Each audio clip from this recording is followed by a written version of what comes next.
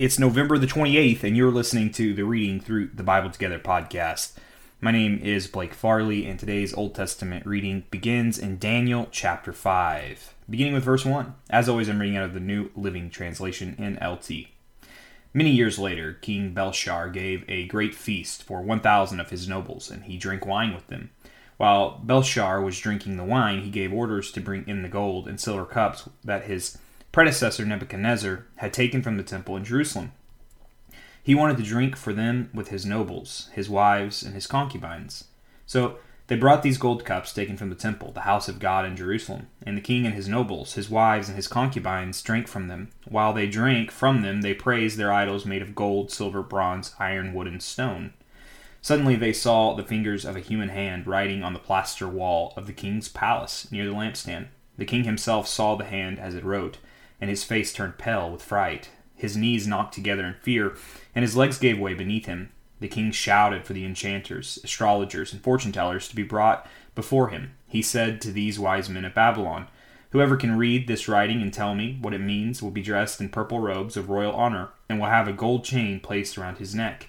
He will become the third highest ruler in the kingdom." But when all the king's wise men had come in, none of them could read the writing or tell him what it meant. So the king grew even more alarmed, and his face turned pale. His nobles were shaken. But when the queen mother heard what was happening, she hurried to the banquet hall. She said to Belshazzar, "Long live the king! Don't be so pale and frightened. There is a man in your kingdom who has within his spirit of the Holy Ghost. During Nebuchadnezzar's reign, this man was found to have insight, understanding, and wisdom like that of the gods. Your predecessor King Nebuchadnezzar, made him chief over all magicians, enchanters, astrologers, and fortune-tellers of Babylon. This man Daniel, whom the king named Belshazzar, has exceptional ability and is filled with divine knowledge and understanding. He can interpret dreams, explain riddles, and solve difficult problems. Call for Daniel, and he will tell you what that writing means."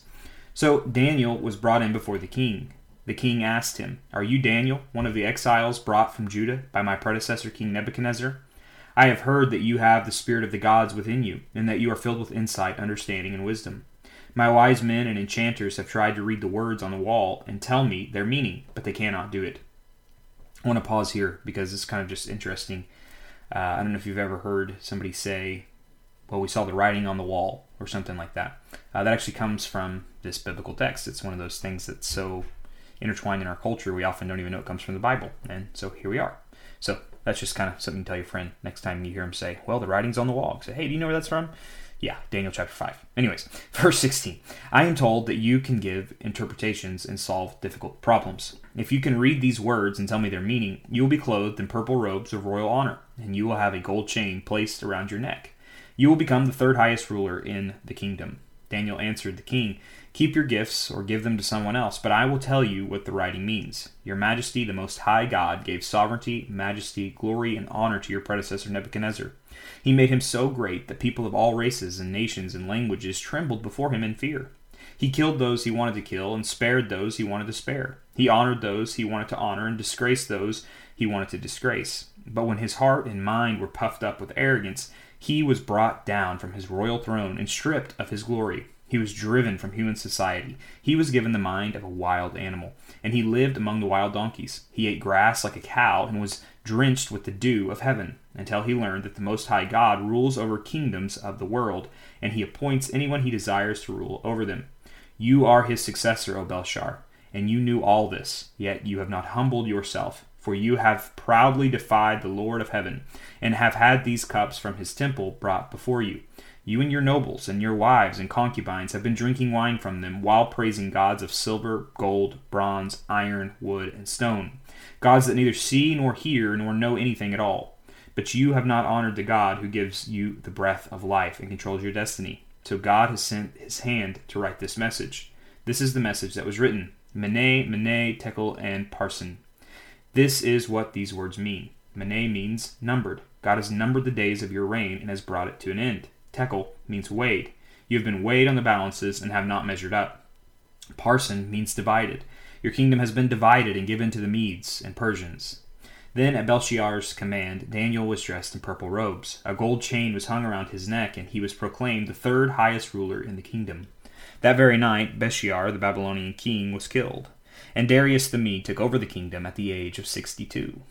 Now, moving into the New Testament, 2 Peter chapter 2, beginning with verse 1. But there were also false prophets in Israel, just as there will be false teachers among you. They will cleverly teach destructive heresies and even deny the master who brought them. In this way, they will bring sudden destruction on themselves. Many will follow their evil teaching and shameful immorality, and because of these teachers, the way of truth will be slandered. In their greed, they will make up clever lies to get a hold of your money. But God condemned them long ago, and their destruction will not be delayed. For God did not even spare the angels who sinned. He threw them into hell in the gloomy pits of darkness, where they are being held until the day of judgment. And God did not spare the ancient world except for Noah and 7 others in his family. Noah warned the world of God's righteous judgment, so God protected Noah when he destroyed the world of the ungodly people with a vast flood. Later, God condemned the cities of Sodom and Gomorrah and turned them into heaps of ashes. He made them an example of what will happen to ungodly people. But God also rescued Lot out of Sodom because he was a righteous man who was sick of the shameful immorality of the wicked people around him. Yes, Lot was a righteous man who was tormented in his soul by the wickedness he saw and heard day after day. So you see, the Lord knows how to rescue godly people from their trials, even while keeping the wicked under punishment until the day of final judgment. He is especially hard on those who follow their own twisted sexual desire and who despise authority. These people are proud and arrogant, daring even to scoff at supernatural beings without so much as trembling. But the angels, who are far greater in power and strength, do not dare to bring from the Lord a charge of blasphemy against those supernatural beings. These false teachers are like unthinking animals, creatures of instinct, born to be caught and destroyed. They scoff at things they do not understand, and like animals, they will be destroyed. Their destruction is their reward for the harm they have done. They love to indulge in evil pleasures in broad daylight. They are a disgrace and a stain among you. They delight in deception, even as they eat with you in your fellowship meals. They commit adultery with their eyes, and their desire for sin is never satisfied. They lure unstable people into sin, and they are well trained in greed. They live under God's curse.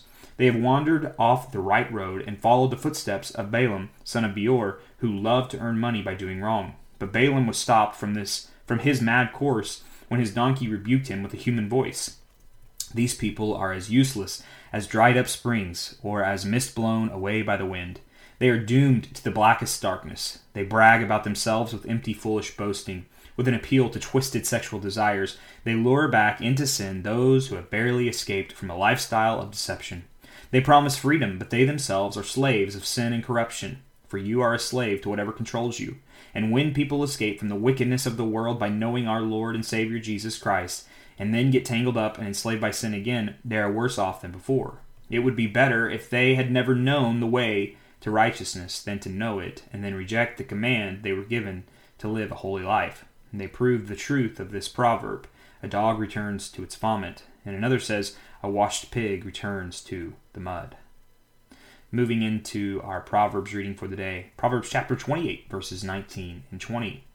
A hard worker has plenty of food, but a person who chases fantasies ends up in poverty.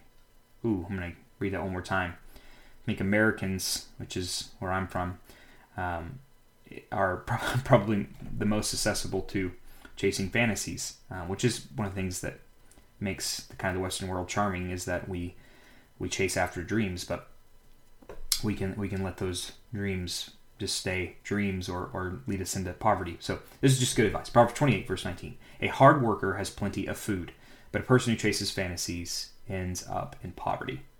The trustworthy person will get a rich reward, but a person who wants quick riches will get into trouble. And now we will move into our psalm reading for the day, Psalm 119, verses 113 through 128. Semicha, verse 113. I hate those with divided loyalties, but I love your instructions. You are my refuge and my shield. Your word is my source of hope. Get out of my life, you evil-minded people, for I intend to obey the commands of my God. Lord, sustain me as you promised, that I may live. Do not let my hope be crushed. Sustain me, and I will be rescued. Then I will meditate continually on your decrees. But you have rejected all who stray from your decrees. They are only fooling themselves. You skim off the wicked of the earth like scum. No wonder I love to obey your laws. I tremble in fear of you. I stand in awe of your regulations. Ayin, verse 121. Don't leave me to the mercy of my enemies, for I have done what is just and right. Please guarantee a blessing for me. Don't let the arrogant oppress me. My eyes strain to see your rescue, to see the truth of your promise fulfilled. I am your servant. Deal with me in unfailing love and teach me your decrees.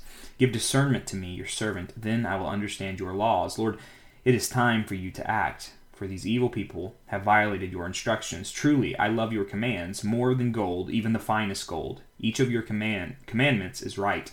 That is why I hate every false way. Father, thank you for your commands. Thank you, Lord, that you give us commands because you love us and you want to protect us and you want to lead us in the way that is truly the way to life. Lord, but more importantly than that, thank you for giving us the Holy Spirit who enlightens our hearts, shows us these commands that we need to follow, and then gives us the power to follow them. Lord, thank you that through Jesus it is possible for us to have communion with you through the Spirit. And may we rely on him today. It's in your name we pray. Amen. Well, thank you for joining me for today's reading, friends. Hope you have a fantastic day, and we'll see you back here tomorrow for another day of reading through the Bible together.